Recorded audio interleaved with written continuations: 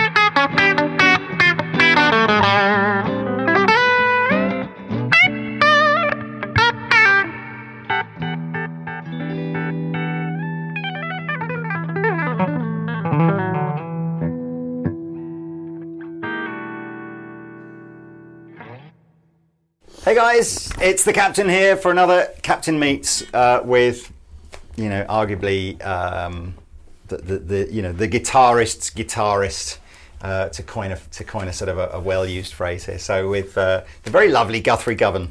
Greetings. Who's taken some time out of an insanely busy schedule for the last 2 or 3 years. It doesn't seem to stop, does it? Yeah. It's been crazy. It is. So we're going to do like a Captain Meets kind of format. So we're not going to try and do tutorial or stuff like that. So I thought it'd be a good opportunity to try and just sort of get to know you a bit better, and go back to your early sort of guitar playing memories and take you through to sort of now and the future. So what was your kind of family background? Was it a musical family that you grew up in?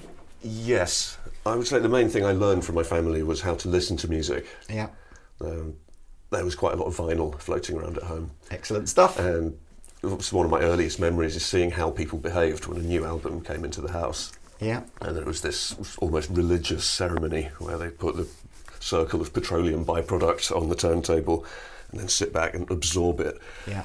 So I realised when I was a tiny person, music is a serious thing. It's not wallpaper. Yeah. It's do an art you think form. that I suppose is different now? Is a lot of young people's exposure to music perhaps is more disposable? It's not that religious experience. For a lot of listeners, it's less religious, yes, because there's more music, it's more freely available. So I think there's less need for someone to spend a lot of time really getting intimate with something like an album. Yeah. Arguably, the album as an art form. Yeah. Is with not the as sleeve significant as notes it and was. the artwork and the idea it's a song cycle. It's kind of 40 minutes worth of music, and you're supposed to start at the beginning, turn it over halfway through. Yeah, you can't just sort of skip tracks because you didn't like the first 20 seconds of it. You've got to absorb it, haven't you? And what kind of music was in the Govan sort of household then at that time? I'd say a lot of 50s rock and roll. Oh, okay. And a lot of 60s blues rock type stuff. There was no shortage of Hendrix, Beatles, Stones, Dylan, Leonard Cohen, all that kind of stuff. But one of the earliest things that really excited me was hearing pre-army Elvis. Right. So just early sort of rock and roll. Guitar. Right, okay. I later discovered he had the same birthday as me, which was cool. Extra significant. I loved all that stuff, and Chuck Berry, Jerry Lee Lewis. Yeah. And when you're an idiot child, there's something about 50s rock and roll, it's just easy to respond to. Oh, because harmonically, there's no rocket science going on. I always think if you want the absolute guaranteed, family get together, need to put some music on that everybody, from the 5-year-old to the 95-year-old is going to get into. It's its outcomes, a Chuck Berry greatest hits album. You just can't go wrong, can you? It's all foot tapping stuff, isn't it? Well, it worked for me. And were either of your parents musicians? My dad knew about 6 chords. Okay. And then, as he charitably pointed out to me, so in those days, enough to be professional. I would have learned more chords, but then you showed up.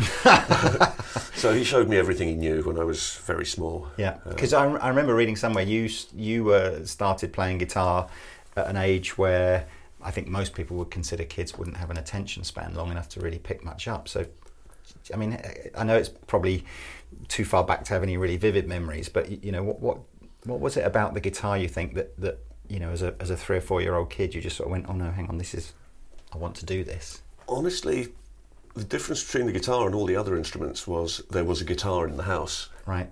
We didn't have a piano, we didn't have a trumpet, but there was like a nylon string, battered Spanish beast lying in the corner. Yeah. And I remember learning that chord back when my fingers probably weren't long enough to reach the wound strings. That's all they could manage. Yeah. But that's one of my earliest memories, just learning D. But that's still, because again, my little girl is 3 now, and I've got a little ukulele at home that's about the right. But she doesn't perceive it as anything other than something to go and bash for 2 minutes until it's boring, and then off playing with other toys. So, and I think she's probably indicative of most kids of her age. So clearly there were early signs in your life that you were going to be a little bit more obsessive maybe about the instrument than your average person.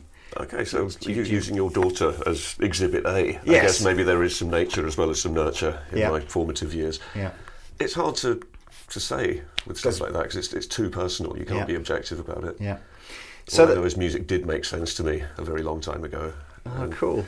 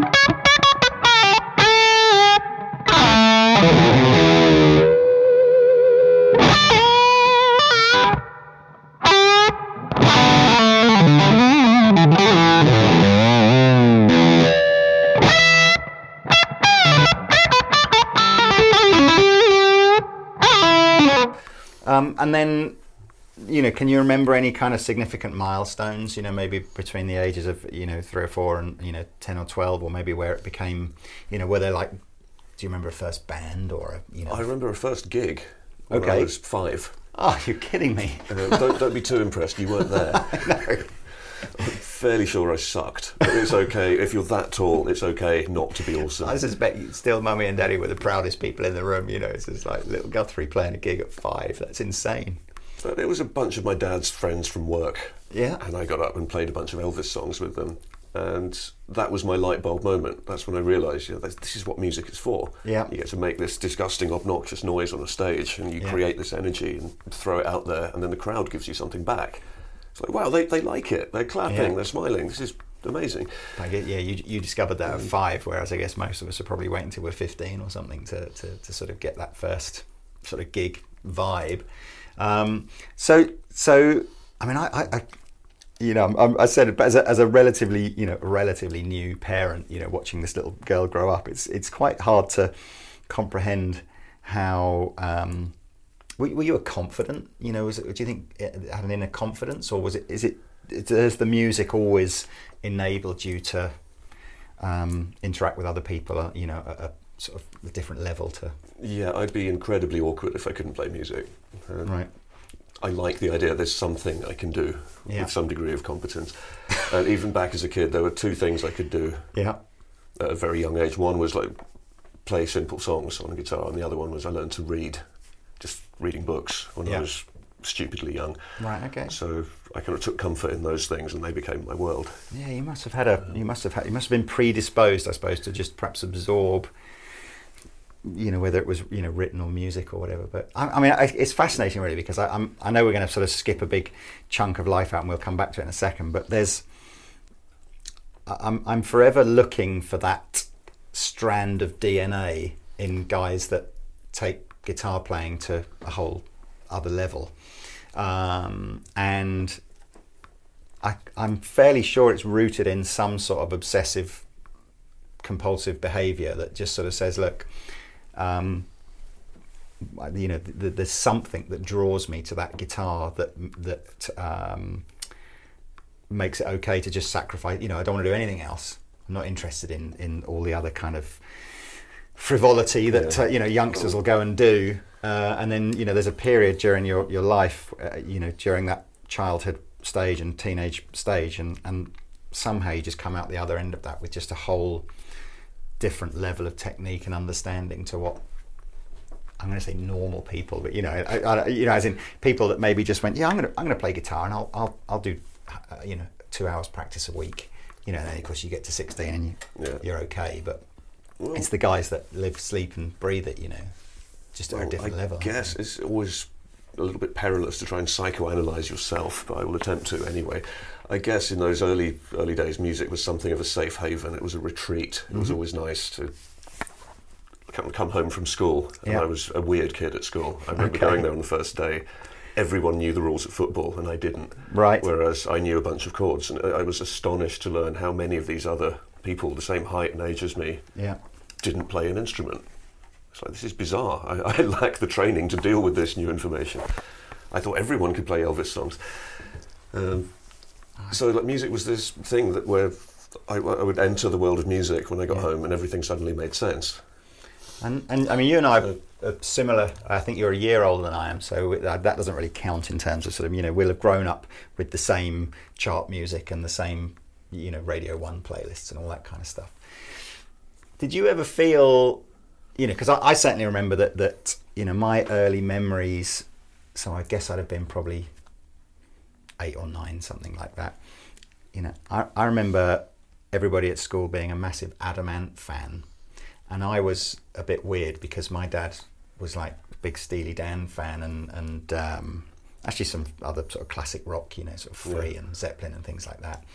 Did you get a sense that, your musical tastes were not, the popular?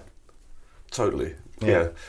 And was that ever awkward, or did that make you, how did you find sort of kindred spirits that you could kind of jam with, or did you feel quite sort of isolated in that There sense? was a degree of isolation.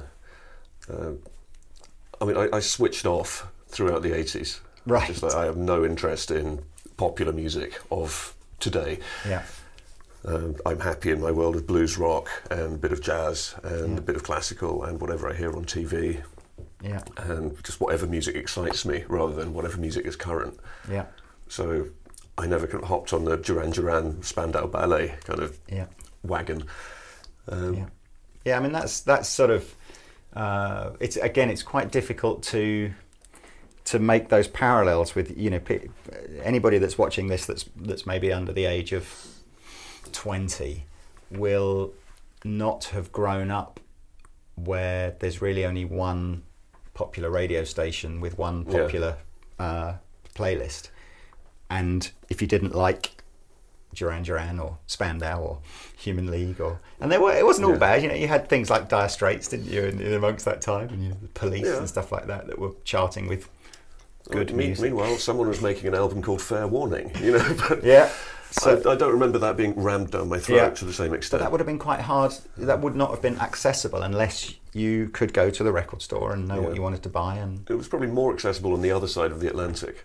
I'm guessing more radio hairy stations. Rock with guitar solos was probably a bigger part of culture in the US than it was here.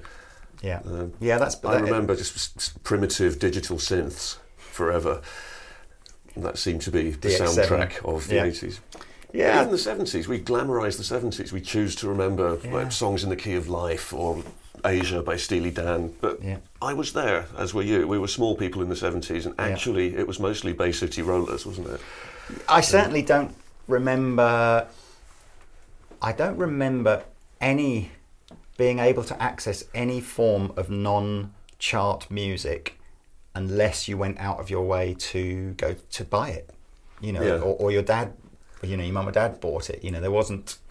Yeah, I mean, that was certainly my source of entertainment, just rifling through my parents' fairly extensive music collection.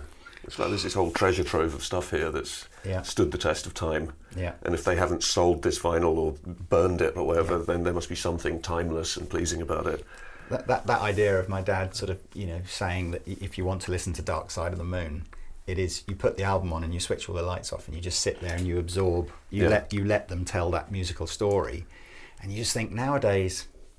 Yeah, it's you download a track on your iPhone and you give it 10 seconds before you decide if you like it or not, and then it's just different, isn't it? And I don't even go. I'm not different bad, just different.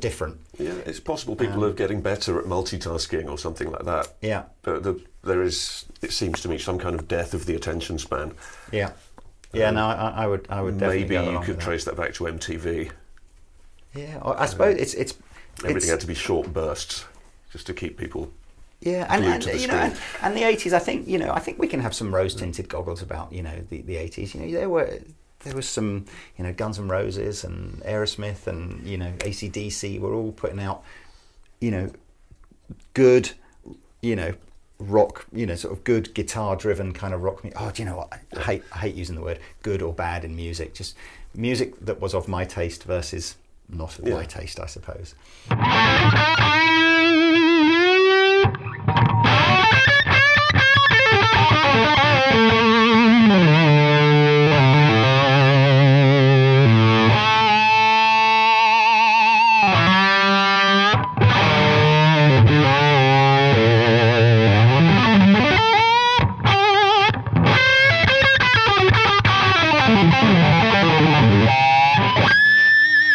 Well, look, let's go back to let's. So you've gone through your sort of childhood. You're obviously early starter on guitar, early gigging performer.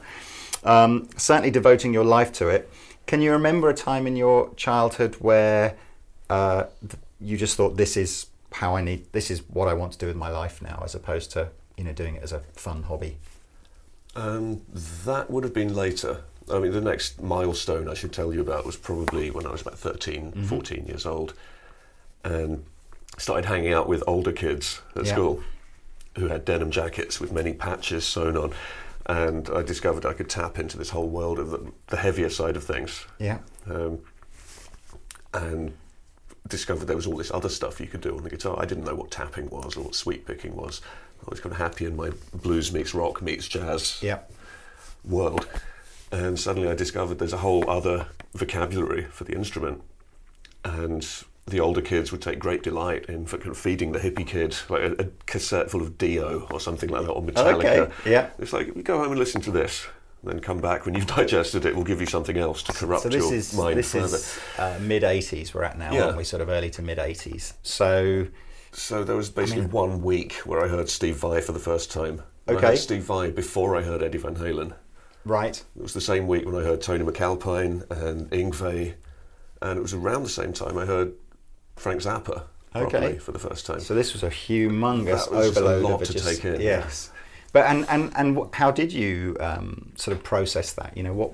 How would you master this whole new technique? And what was a typical day in the life of Guthrie? In those days, because you're obviously balancing school with guitar playing. Yeah, I was pretty good at school. Mm-hmm. I didn't struggle too much with the academic side of things, so I would make sure all the schoolwork was done. Yeah, it kind of mattered to me not to fail any exams or anything like that. I never really allowed that to happen.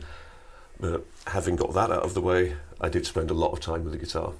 Was it wake up in the morning, try and get 20 minutes in before you had to go and have your breakfast and go to school, and then come home and... Well, it was more after school. Was it an after school thing? It's like wake up, it's like, okay, school beckons, let's get school out of the way, get homework out of the way, and now, instrument, and I'll just play it till I fell asleep, and then wake up and play some more. That's the difference, isn't it? Look at there's an attitude thing here. Just that little, I certainly remember when I was learning to play the clarinet at school, it was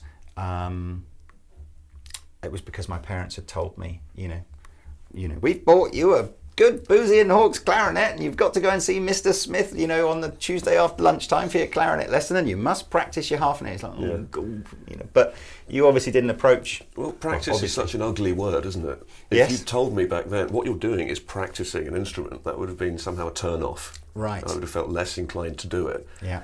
Because practice implies discipline and hard work and concentration, and Yeah. what I thought I was doing was playing. Right. And the implications of that word are Yeah. manyfold, aren't they? And what would you play? Would you play to albums or just play on your own? I spent or- a lot of time just jamming along with albums.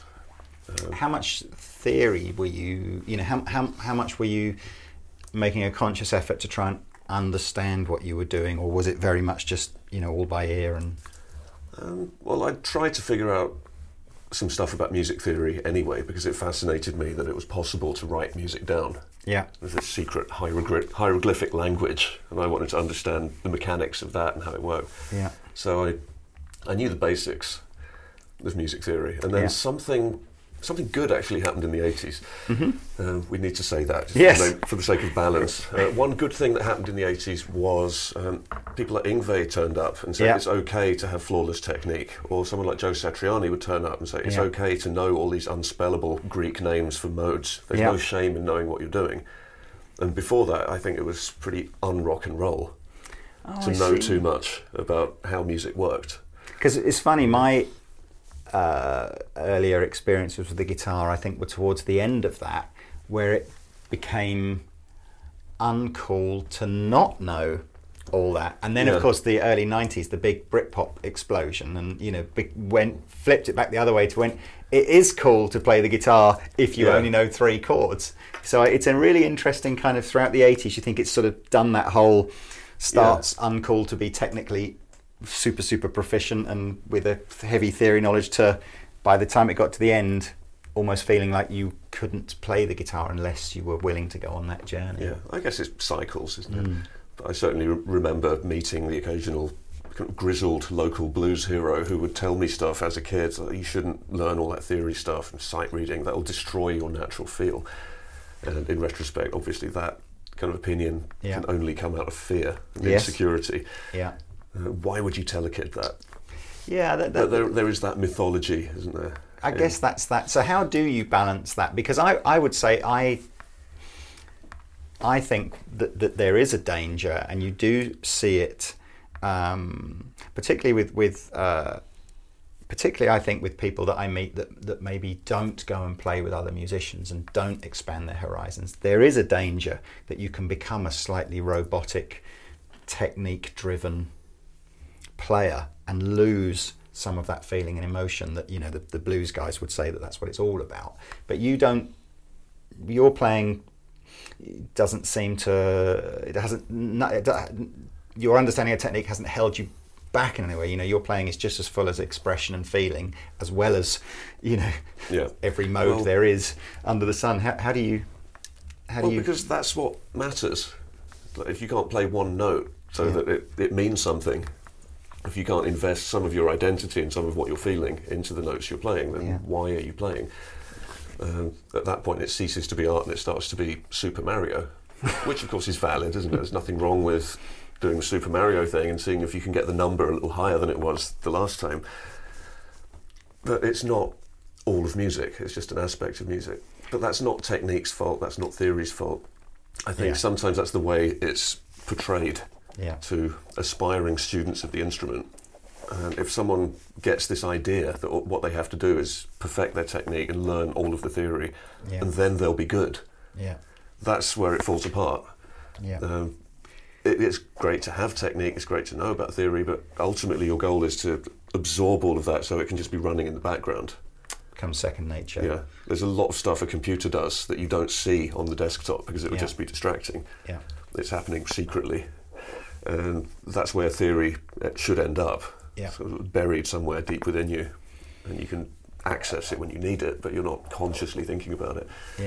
And I guess that's the bit that, and you know, for me as a player, as a, you know, a relatively not late starter, but, you know, late in terms of wanting to take it seriously, I think I avoid technique because if I am thinking about technique, I don't have the brain power to process anything else at the same time. So I just, where I'm most comfortable is to say, look, I know what I know, and I'm just going to take that and use that to best express what I feel works within the music that I'm playing to. Yeah. But I completely agree that, you know, the watching someone like you playing, you know, lots of other guitar players who are taking, as you say, just have that theoretical understanding of music as second nature, and they're doing essentially the same as what I'm doing, but just with, I've got 3 colours on my palette, and you've got 300 colours on your palette, you know, and it's just... Well, surely it all comes down to the music you hear in your head. Yeah. If you just close your eyes and imagine yourself creating some amazing music, what does it sound like? And then what kind of toolkit do you need to make that a reality, to get it out of your mind and coming through a speaker? Yeah. And that'll be different for everyone, because it's a mixture of your personality and everything you've ever heard. Yeah.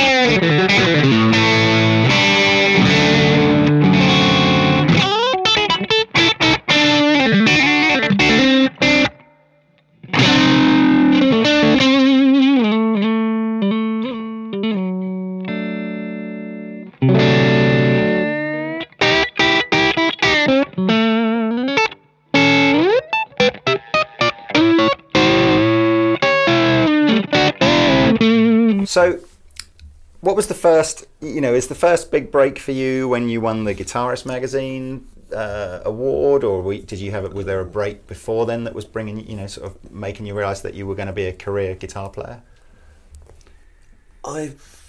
For the longest time, I just didn't think in terms of turning this thing that was natural and enjoyable into a job. If anything, I would be reluctant to cheapen it by turning it into a source of income, when really it's just this spiritual release. Music was a friend, you know. Why turn it into a slave? Okay. So I was resistant to that until I found myself at Oxford University reading English. Mm-hmm. And it just hit me after about a year of being there. I'm reading fewer books now than I was before I got this place at Oxford. Whereas I am playing several nights a week in a funk band and having a great time. And Mike Varney is responding to my cassette demo that I've sent to him and telling me he likes what I do and would I consider making a Shrapnel album. And all of that was going on. And I guess the Guitarist of the Year competition, probably a similar kind of time.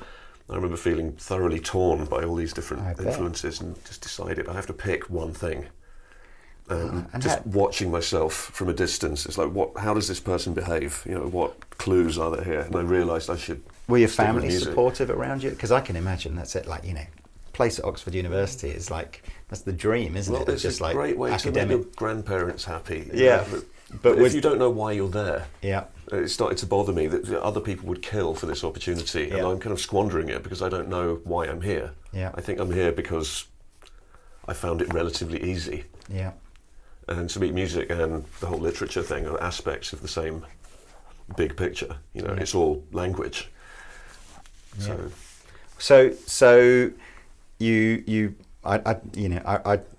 I remember the first time I met you was obviously after you'd won the Guitarist of the Year competition, and then you started teaching at the local music school here a little bit.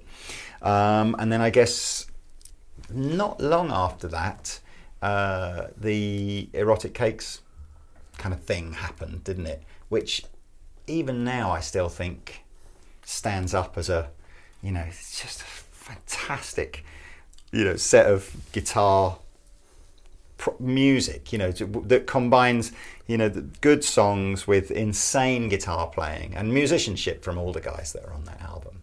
But, tell us a little bit about that kind of the process of making Erotic Cakes and all was that years and years worth of songs kind of going into? Yes. It's a strange feeling for me now when I do a clinic and I say, and this next song is called, and some heckler will say, Waves! Yeah. I wrote Waves when I was like 19 or 20. Yeah. And I'm very visibly not 19 or 20 anymore. So it's a strange thing to look at the kind of incubation time, like how much time elapsed between writing that and finding a bunch of people who want to hear it. Yeah. So it's kind of refreshing in a way to think that didn't have an expiry date. It people still want to hear dated. it, and that's a nice feeling. Yeah. But it's also surreal. But so, did you feel? Did it put pressure on you? Because it was actually, I don't even remember at the time. Was it instantly well received, or what has it taken sort of time to seed itself? Okay, the whole chronology there is a little bit hazy. I remember it was actually Paul Cornford who kind of pushed me to make the album and put in a lot of time and effort to make the album actually happen. Yeah. I was like, well, okay, I guess it couldn't do any harm to record a decent sounding version of these songs. Yeah. I'm not sure if anyone will care, because this was before the whole YouTube thing took off, wasn't it? It was before people figured out how to use the internet. Yeah. So I suppose, unless you've got some sort of label behind you, which probably wouldn't have picked up, that style, the genre of music. Yeah. Yeah. How do you get the word out? That's the tough bit, isn't it? Even to the extent it was hard at first to figure out how well the album was doing or how many people were actually hearing it. Yeah. Now it's very easy to figure out. It's easy to count likes or to count hits or views or whatever. That album was being made just on the cusp of all the online developments that we take for granted now. Can people still buy that album? They certainly can. Is that just an iTunes thing, is it? Or it's an iTunes thing, or you could go to jtcmerch.com and buy a lovely physical copy. Yeah, I mean, most of you guys will have, most of the guys watching will have undoubtedly have seen something that you've done on YouTube using one of the tracks off that album. But there's nothing, do the right thing, people. If you enjoy listening to it, do something that generates a little bit of income for Guthrie. Yeah, I clearly need food. But it's as I said, that was that was a ridiculous album that really propelled you onto the kind of like, boom, here I am. And so what career wise, did you start getting touring offers sort of once that album had kind of come out, or what happened after that? Well, I should rewind for a little bit and fill in some gaps there. Like post-university, I ended up working at McDonald's for about 1.5 years because I didn't know how to make a living out of music. I'd kind of done this dramatic severing of the link with academia. And it's like, okay, I'm actually totally screwed and totally on my own, and there is no established career path. So in the end, I had to invent a job for myself. So I thought, okay, what's something that comes naturally to me that other people would struggle with? Yeah. And I thought, well, I'm totally self-taught, so in a way I'm an utter imposter, but my ear got fairly good because it had to. Yeah. If I wanted to learn something as a kid, I would just have to listen to a record or a tape over and over again. So I thought, how can I use that? How can I use my ear? I know, maybe I could be a transcriber for a guitar magazine. And there weren't any positions being advertised anywhere, so I just transcribed some of the hardest stuff I could find and sent it off. Dear Guitar Techniques magazine, here's an entirely unsolicited Sean Lane transcription. Please give me work. And they did. Yeah. So that was my kind of first rung on the ladder, just working as a transcriber. And it was through being a transcriber, I think, that some of the schools started to reach out. Right. And said, we note that you can transcribe Hank Marvin and John Petrucci and Tuck Andrus or whatever. We like you. Will you come and work at our establishment? So I've got the chronology slightly wrong then, in that. So what, I thought Erotic Cakes was kind of mid-90s, or is it? No, it was kind of mid-noughties. Oh, okay. Sorry then. I've skipped entire 10 years of your life out. No, some of the songs are very old. Right. But yeah, from the schools thing, I started to meet people who were professional musicians who didn't play guitar. Yeah. And that was kind of a pivotal thing. Yeah. It's all well and good to hang out with guitar players all the time, but really, if you hang out with the rest of the musical community, you have something to offer them, and vice versa. You suddenly feel more useful.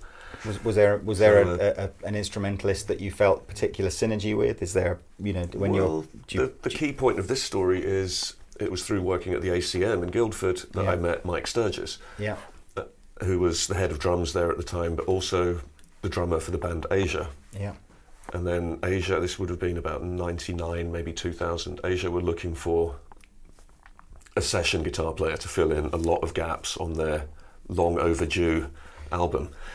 And there were all these slots on the album where like Brian May was supposed to do a guest solo, or Steve Lukather was supposed to do a guest solo. There were just guitar-shaped holes everywhere, and nobody's diary was lining up auspiciously.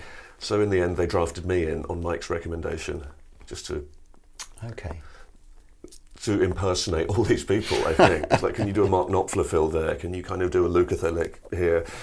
And it started out just as this pastiche of various famous players who couldn't be on the album. Right. And then they invited me to go on tour with them, and that was a huge thing for me. Yeah. Just to be on a tour bus full of sweaty males for weeks on end. Yeah. Getting stamps in my passport. And the males quite a lot older than you, I guess, as well at the time, weren't they?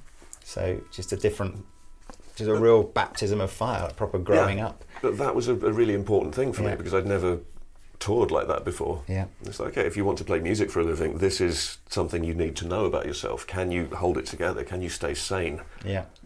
Whilst on the road? And could you? What was that? Yeah, I discovered that I quite liked it. I mean, fortunately, that tour was like all good people. Yeah. There was a good energy. Can you remember, what was your kind of favourite guitar solo-y, riffy thing at the time? Was there a particular song or a particular, what was it, the Brian May one or the Mark Knopfler one or the Steve Lukather one that you sort of... I don't really remember. I remember being happy to be on that album in general. Yeah.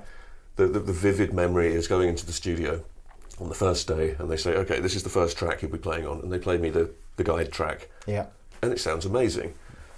And then I discovered that it sounds amazing because they have Vinnie Colaiuta on drums and Tony Levin on bass, and I think Elliot Randall on rhythm guitar. And it's like, okay, this is living. Yes. I could get used to this. So it was interesting to take that stuff out on the road. And in a typical Asia gig, we would have to play all of the early stuff, like Heat of the Moment and Only Time Will Tell and stuff like that, but also this slightly more AOR-flavoured pseudo-Steely Dan. Right, okay. Kind of hyper-produced stuff. Yeah.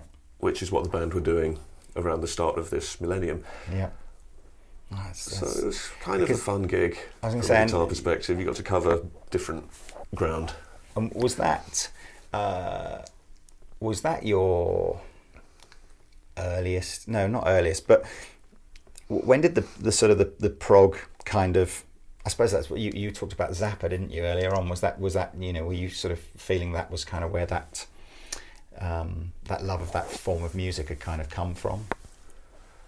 I guess. I mean, it's a funny thing because now, having played with Stephen Wilson, and I have some kind of window of access into that world of largely British prog, that tradition, and Asia to some extent.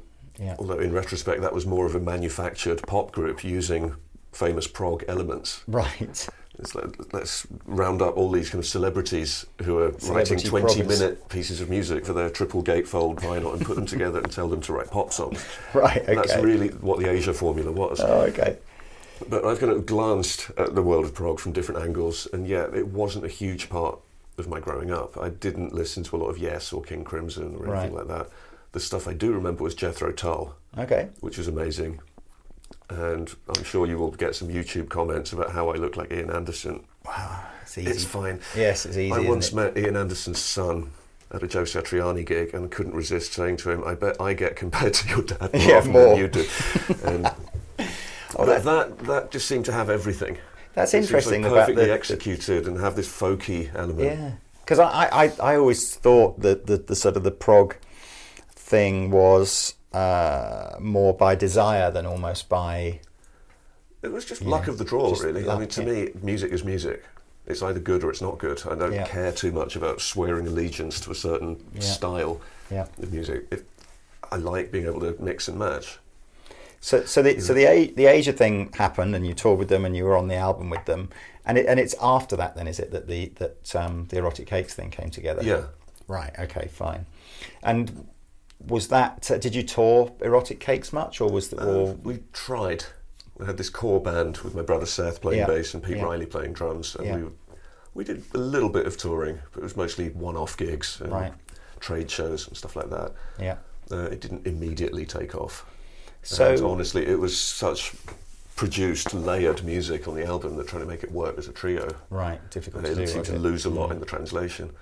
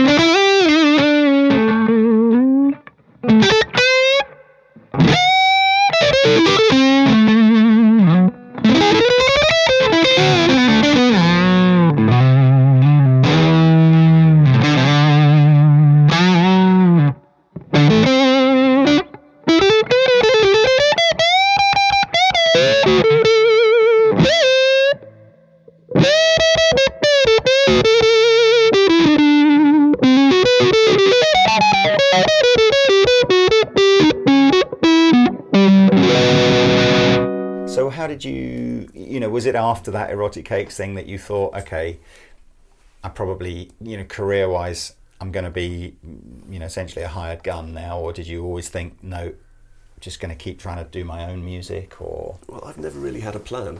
I'm the world's worst businessman. I can't kind of visualise where I'll be in 5 years' time or where I want to be. Yeah. I'll be at an airport in 2 weeks. I can visualise that. Yeah. But anything beyond that, you know, it's not one of my natural strengths. But what I do is try and stay open to any potential opportunity.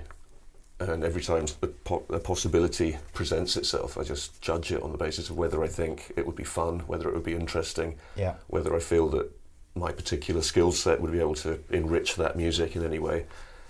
And the weirder, the better. Because you had a couple of years, didn't you, where you were doing a sort of a relatively mainstream kind of poppy. I don't think anybody necessarily saw that as, you know, oh yes, you know, that band needs a guitarist.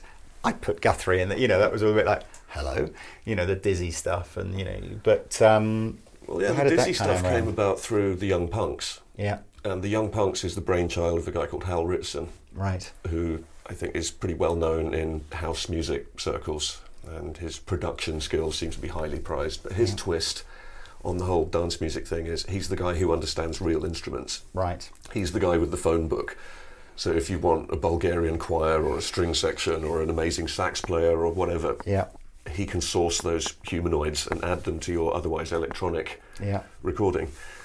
So he's kind of found a cool niche for himself in that world. But there's a part of him that's still a muso. Yeah. We used to play songs like Waves when we Yeah. were 21 years old Yeah. back in the day. So I've always kind of been in touch with Hal. Yeah. And I've done a lot of sample recreation work with his company. And sometimes I'll hear myself on like the Sugar Babes Christmas singles, and it's like, oh, I remember that 4-bar loop.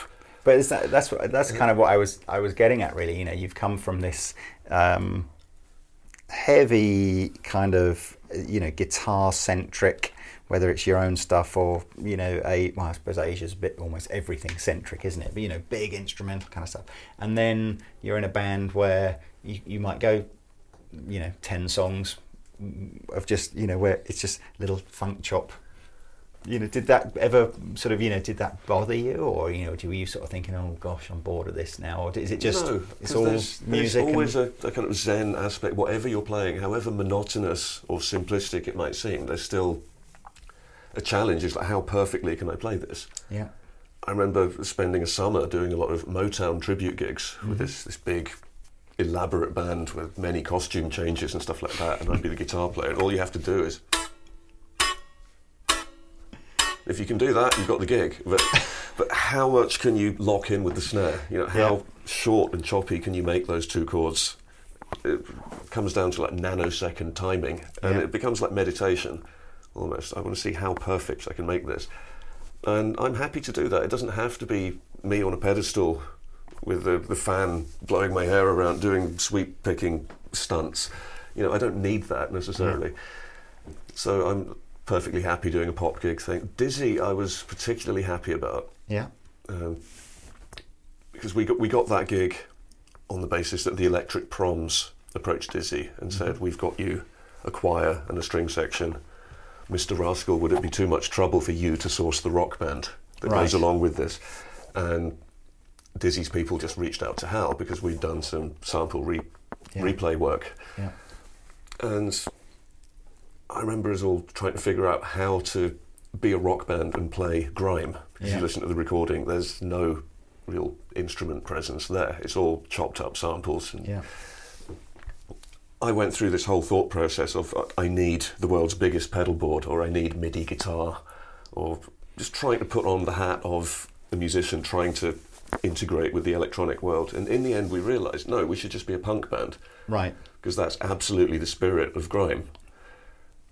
Just play just basic rock and roll stuff and play it with attitude, and it seemed to work with what Dizzy was doing, and I'm really kind of proud of what happened there, because it seemed like the meeting of these two disciplines, instead of the musos in this corner of the ring and the electronic people in that corner of the ring scowling at each other, but just genuine collaboration, and something cool came out of it. Yeah, I mean, we were watching a little bit of the Dizzy stuff on YouTube before you came down, and I know exactly what you mean. It absolutely does work. And it's a cool blend of, and it works live as well. It really, it's exciting to watch, I think. So one of my favourite memories was we did a lot of rehearsal without Dizzy. The idea was that we would be a well-oiled machine, and then Dizzy would come in. He's a pretty well-prepared guy. I've never seen him make a mistake. You know, he's always present. He's always ready to do the gig. But he turned up at the rehearsal.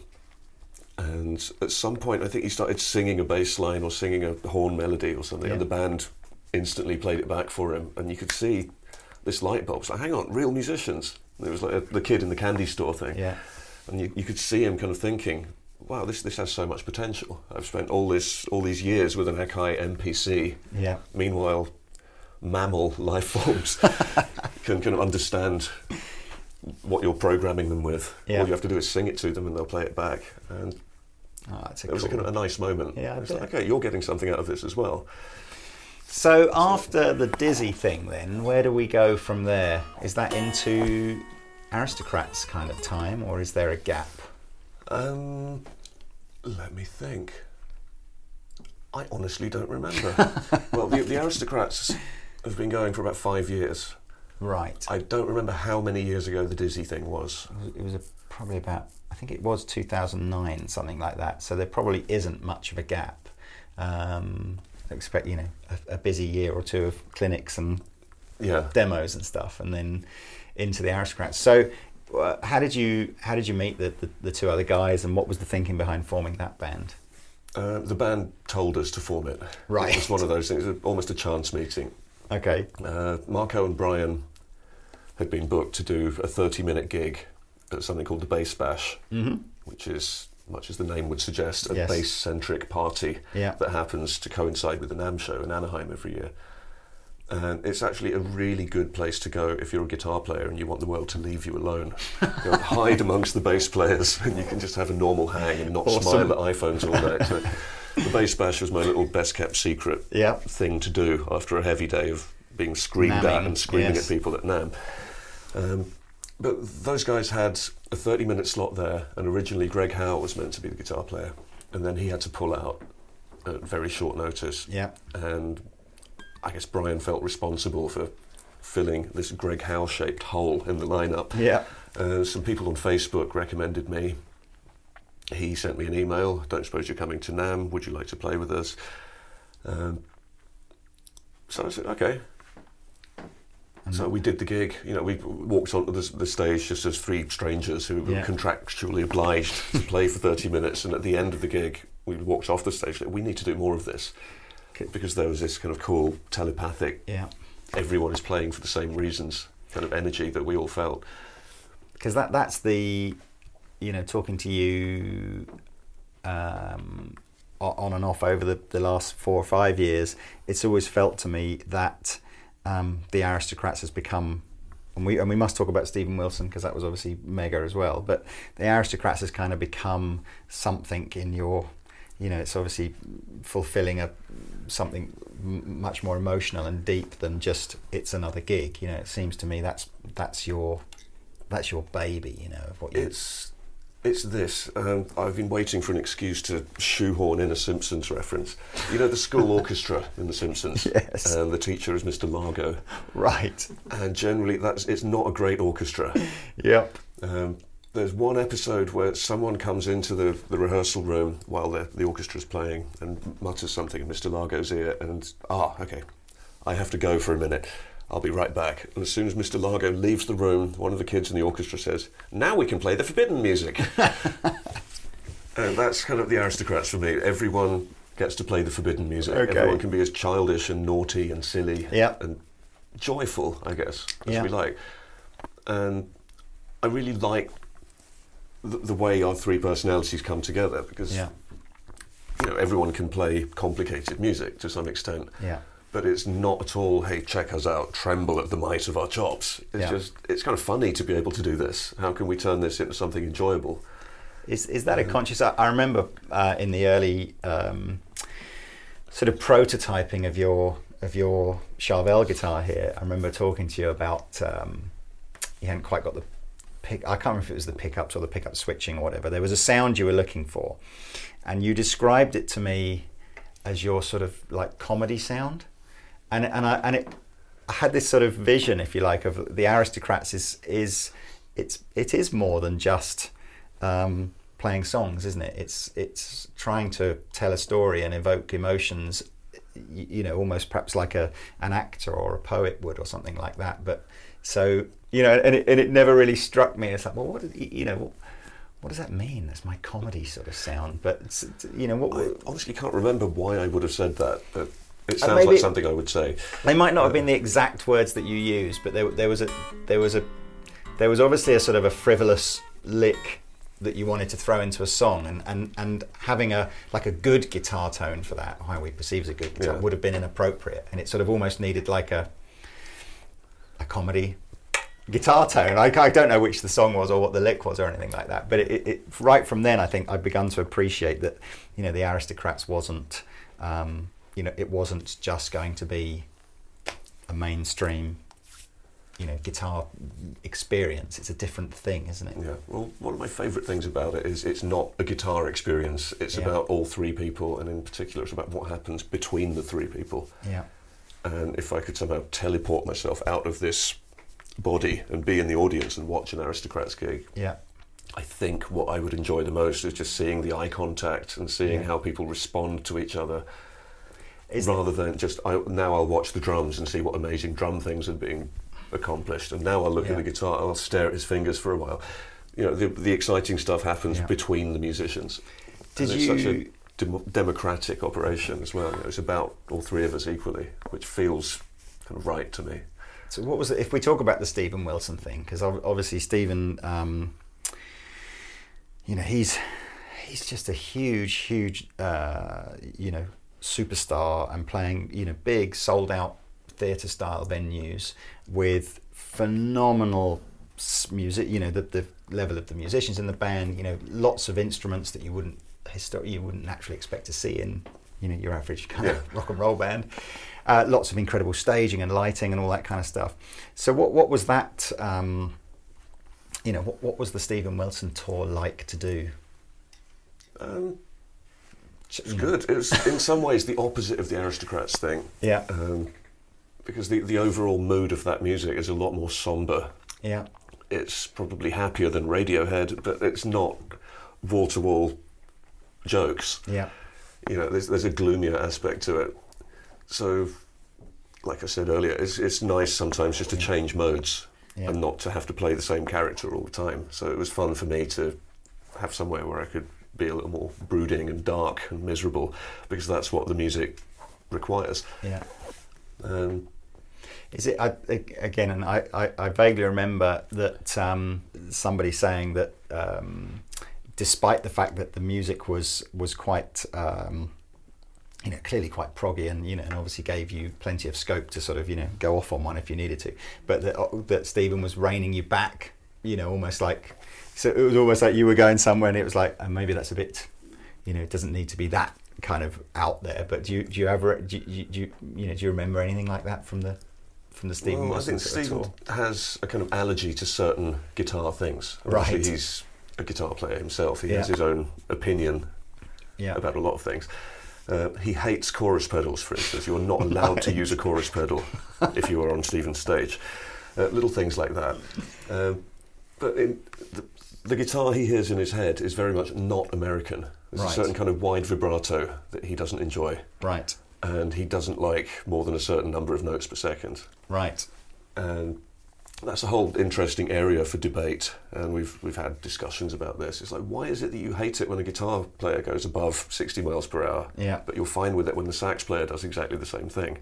And I guess part of it is just the tradition of the instrument. When you think of a certain instrument, you think of the history of that instrument and what famous guitar players have done in your chosen field of music for the past few generations.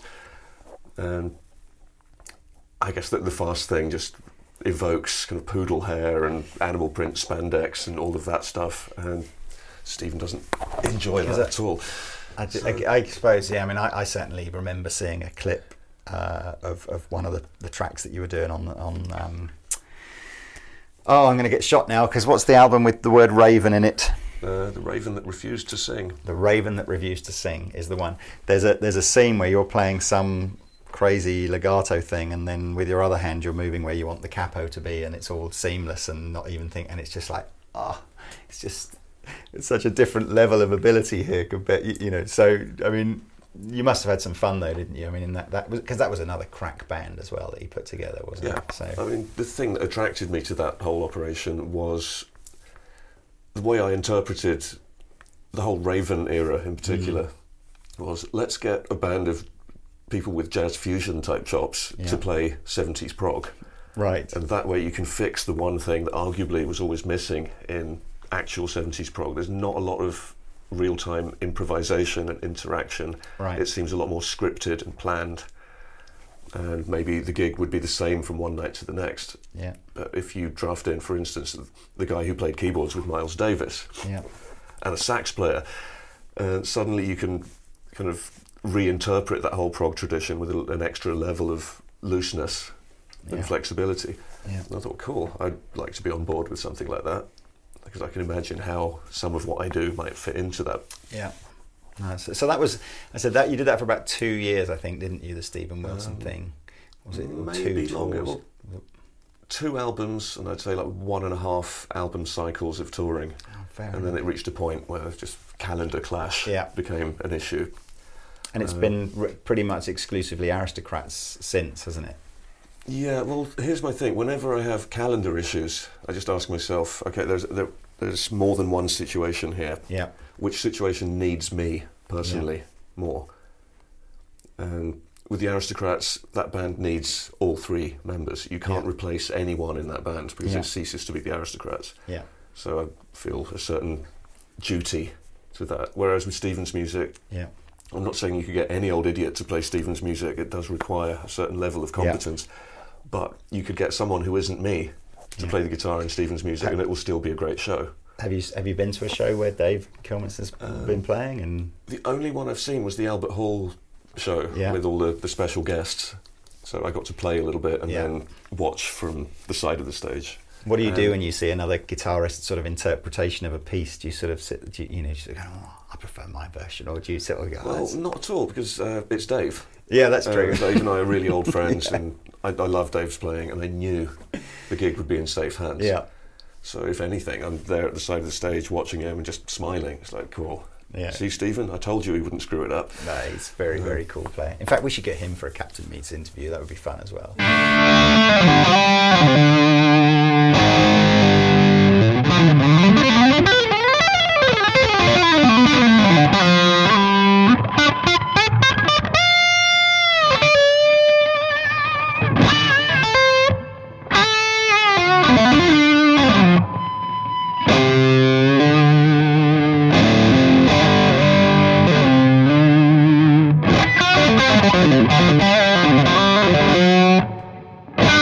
So let's do a little bit of a rig rundown.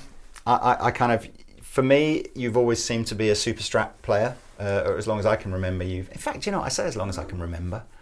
I don't know my memory. I can't recall really what your sort of number one guitar was during the sort of Erotic Cakes sort of period. Were you still, was that Sir back in those days, or was that pre-Sir? That was borderline. I think I just hooked up with Sir when we were recording that album. Yeah. So some bits of it were my trusty PRS.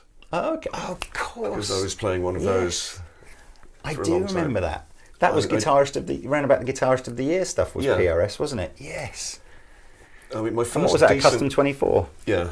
Yeah. My first decent guitar ever was a Gibson SG. Yeah. And then the PRS thing seemed like that's one way that you can combine what we like about brand F and brand G in one instrument. So you can either have the glued neck, mahogany-centric lump and then try and conjure up stratiness using wiring and trickery. Or you can start with the Strat formula and put these things in there and try and kind of create the more Gibson-y tones that way around. So different approaches to the one guitar that can do everything, ideal. Yeah. So I was playing that PRS for a long time because it was unusually stratty. Yeah. Just acoustically, it was, I don't know, just it had more brightness and sparkle than most PRSs. It was a little bit of a freak, I think, and it seemed to be nicely placed between those two camps. Have you still got that guitar? Technically, yes, but it's sleeping somewhere in the US. I think it lives in Las Vegas now. Fair enough. One of these times when I fly over to the US, I will actually take a detour and collect it. It would be nice to see it. Yeah, I'm sure it would. It's a great guitar. So PRS, and then the first sort of venture into the sort of the full Super Strat thing was the Sir. Yeah, I met Sir guitars when I was doing a Cornford Amps clinic at a shop called Tone Merchants in maybe 2004, 2005. And the guy who was organising the clinic there said, "What do you think of this?" Yeah. And just gives me this Sir to try out, and it was amazing. Yeah. Because they do good work. Right? They are, for sure. It seemed very perfectly made and perfectly intonated and very resonant and covered a lot of sonic ground. Yeah. So I ended up using mostly a Strat style guitar, which you hear on songs like Waves, and mahogany humbucker beast for all the meat and potato stuff. Yeah. And that's the bulk of the Erotic Cake sound. You hear the PRS on things like fives. The solo in fives was flown in from the demo, I think. Right. Okay. So at the end, the Charvel guitar is a little different, I suppose, to the Sur in that it's because is it sort of different really? I mean, it's got a slightly different sort of trem system on it, hasn't it? Yeah, the story is actually very different. With Sur, I had a signature model for a while, and it was great. But it was more a case of we build this guitar already. You can choose what colour it will be or what pickups will be in there. Right. But you're basically modifying this template that already exists. Yeah. Whereas this thing, Charvel said, we're happy to go right back to basics and just construct whatever guitar you think would work for you. We'll start from scratch. You have this crack team of like Fender Custom Shop beasts who will listen to your every whim. So there are certain things that are unique about this that wouldn't have happened if I'd started just with a stock Charvel and said, will you change this or change that? Yeah. I mean, stuff like the neck joint, that's what they do. That's Charvel, I can't take any credit for that. This I stole from Warren DeMartini. Yeah. Like if Warren has the wheel so that you can adjust your truss rod easily, I would like that as well. Yeah. That was me. I see, the Fender style. This isn't a stand-up kind of gig, but if it were, that would be hooked over there. Yeah. I like the fact that when you're recording, you can do that and the jack socket's not in the way. Yeah. The pickups were custom wound just for this guitar. And this is actually where most of that 2-year period went. Yeah. Because it took a while to perfect this thing. It was the bridge. What did you start off with on there? The traditional locking nut or a traditional Strat? Oh, I was determined not to have locking nut. I hate locking nuts because I cut myself. Yeah. This string mute thing, you can destroy one of these in a gig just by sliding it over a Floyd locking nut a few times. And you can't do your Jerry Donahue stuff there. You can't do drop D tuning easily. For sure. With a floating bridge. So my starting point was, can we try the old-fashioned Brad Gillis style Floyd Rose with no fine tuners and then just not bother with the locking nut? Yeah. If you make the nut properly and the slots are the right size and the right angle and the breaking angle where the string goes over there. Yeah. As long as you get all that stuff right and locking tuners don't hurt, you should be able to eliminate all the evil friction at that end. Yeah. Whereas at this end, with a traditional style bridge, the string is basically bending 90 degrees. Yeah. And if you like bending too far, you will have friction problems at the saddle. Yeah. So I like the idea of lock at this end, but not at this end. And then if you don't have a locking nut, you don't need fine tuners. So all of that metal work just goes away. And now it feels nice. And how do you get round because I mean, so much of your playing is sort of, 2-note little licks where maybe one of the strings is bent and the other one isn't. How do you how do you compensate for the fact that the string that you're not bending should go slightly flat? I mean, it is an issue, certainly. Right. Obviously, if you bend one string, all the others go flat. Yeah. So you can either lean on the bridge slightly to counteract that pull, or you can cheat, and I'm proud to say I cheat. Ladies and gentlemen, this is a tremolo, and if you tighten these things, it basically becomes a fixed bridge. Right. And then if you need drop D tuning, which I do for about half of an Aristocrats gig, you only have to adjust that rather than adjusting all 6 strings repeatedly. So this seems like a good solution to most of my guitar playing problems. Yeah. And amp-wise, obviously you were a long-time Cornford user and, more recently using another of Martin Kidd's fine inventions. Yeah. What was it that, what is it that you like about his kind of signature tone, if you like? What is it that appeals to you? I'm not good at describing tones. I guess I don't spend enough time on gear forums. I don't know the vocabulary that's required for that. But in basic terms, I think the guitar that Martin hears in his head sounds a bit like the guitar I hear in my head, and I recognise that in the way he voices things. And I like that you can have bucket loads of gain on this, but still there's clarity, and you still hear variations in pick attack. Yeah. And I'm all about embracing the fact that when you play guitar, you're a human. You are inconsistent. Yeah. I don't want every note to sound exactly the same as the note that preceded it. Yeah. I don't want perfectly even pick attack and perfectly even dynamics. Yeah. I like imperfection. You know, so when you listen to a phrase, every note has some kind of quirk about it. Yeah. Yeah. And I think it's cool if you can have an amp that's really high gain but still allows you to be flawed and human. So Right. it makes a difference how you hit the note. We had an interesting, or you hit upon an interesting philosophy, because you know, I know you're a big Axe-Fx and Kemper user as well, and I think you're very well positioned to sort of say the situations where you think that's an amazing piece of kit, but the situation where you still want to go back to a guitar amplifier. So can you sum up pretty much what we were talking about before, what you feel about? Okay, this is just my 2 cents, I guess. In terms of amp modelling, there's never been a better time to be alive. Yeah. You know, things are better than they've ever been, and better than we could have imagined they would be.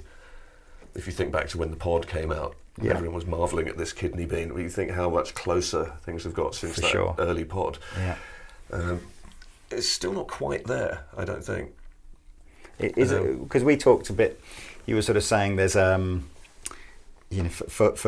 in-ear gigs and audiences and all that kind of stuff, really now, the Kemper Axe-Fx thing, or I'm sure there will be other brands out there will go, don't forget us, and I'm sure they are as well. Get your own YouTube video. Yeah, but I'm sure they, it's just a solution that no one is going to sort of go, oh, I didn't really like the sound of that. But you still said there's just something about sitting in front of a valve amplifier with a reasonable volume, and you talked about it possibly even being a placebo effect. I think it's probably a tiny bit more than that, but can you just expand on what you meant about that? For instance, for the Hans Zimmer gig, I used a Kemper. Mm-hmm. The sound man loved me for using a Kemper. He said it sounds great in the front of house. Yeah.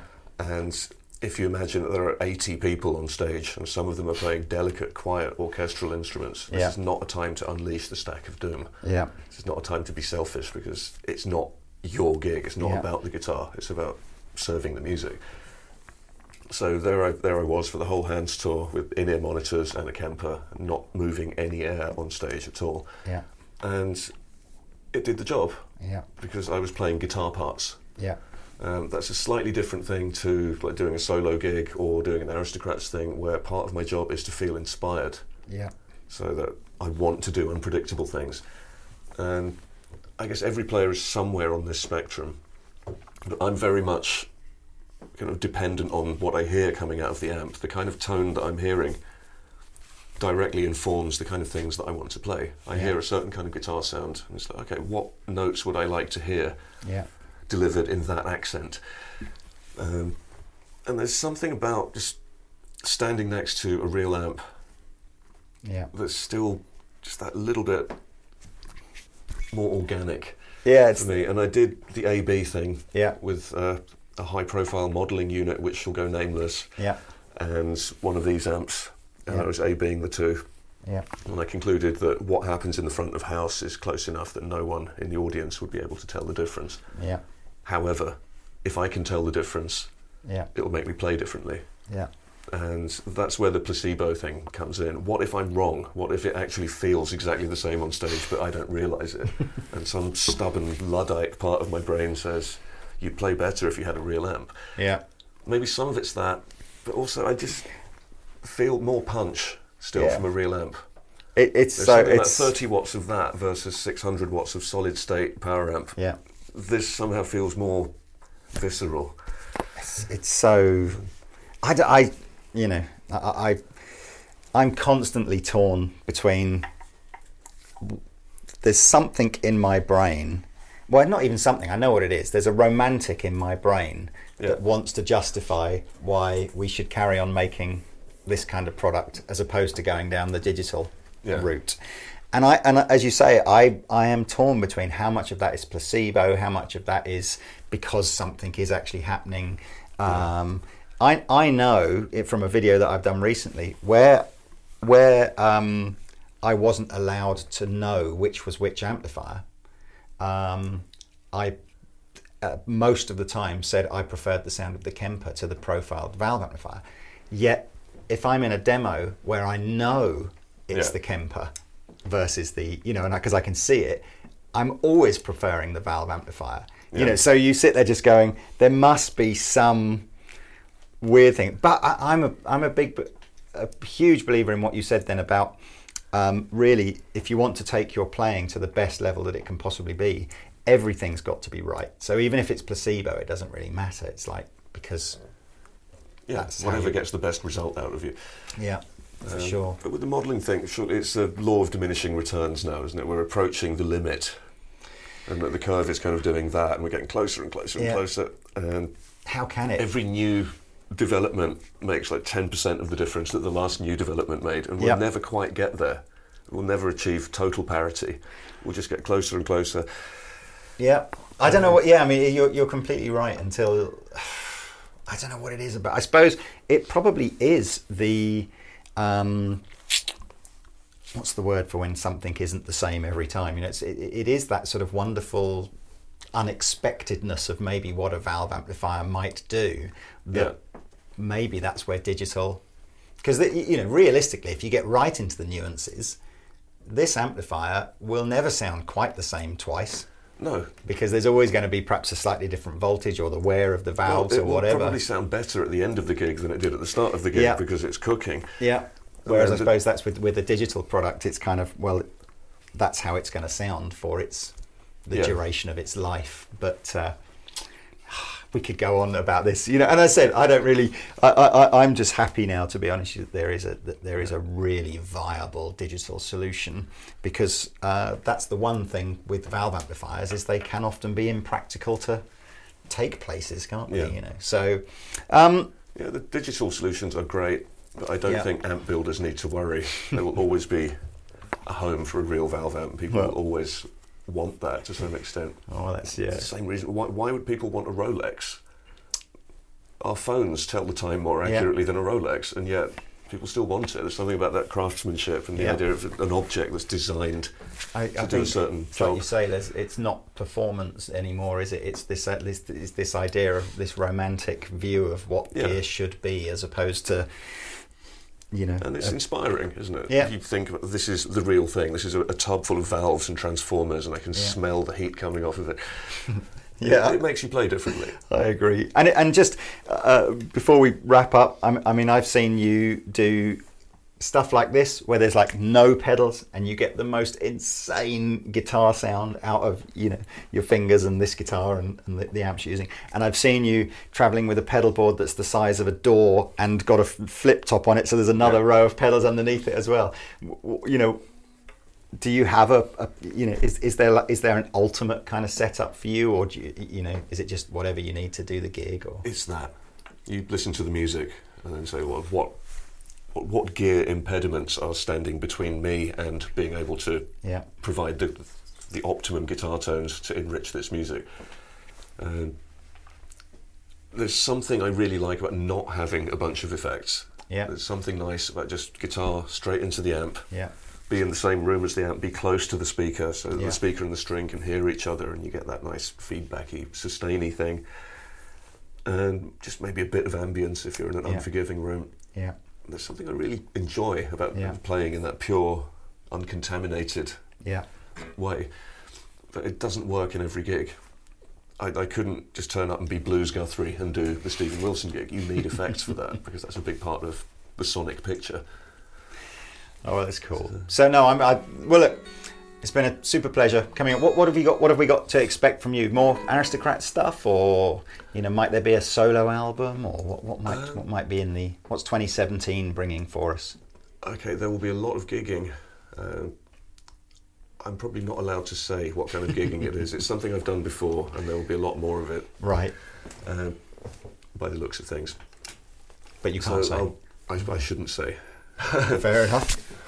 Aristocrats-wise, we have maybe 3 weeks more of touring. Right. And the one part of the globe we have neglected thus far is South and Central America. Okay. So we go there, we do South and Central America, and then we have to admit that's it. That's the end of the album cycle. Yeah. We've pretty much run out of places to play. So then we just relax for a bit, regroup, and start thinking about the next trio album. In terms of solo album, I'd like to hear my next solo album as well. Right. I'm really curious because it's been a while, and Erotic Cakes is starting to smell a bit weird now. In a good way, though. It smells great. Well, look, I really, really appreciate you giving up a day to come and spend some time with us here. I've found it incredibly informative and inspiring to listen to you for the last hour or so. Pleasure was all mine. No, thank you so much for coming along. So anyway, guys, if you're not familiar with Guthrie's work, where have you been? But I'll put some links in the description below. You can find out more. But for now, this is the wonderful Mr. Guthrie Govan. I've been the captain, and we'll see you next time.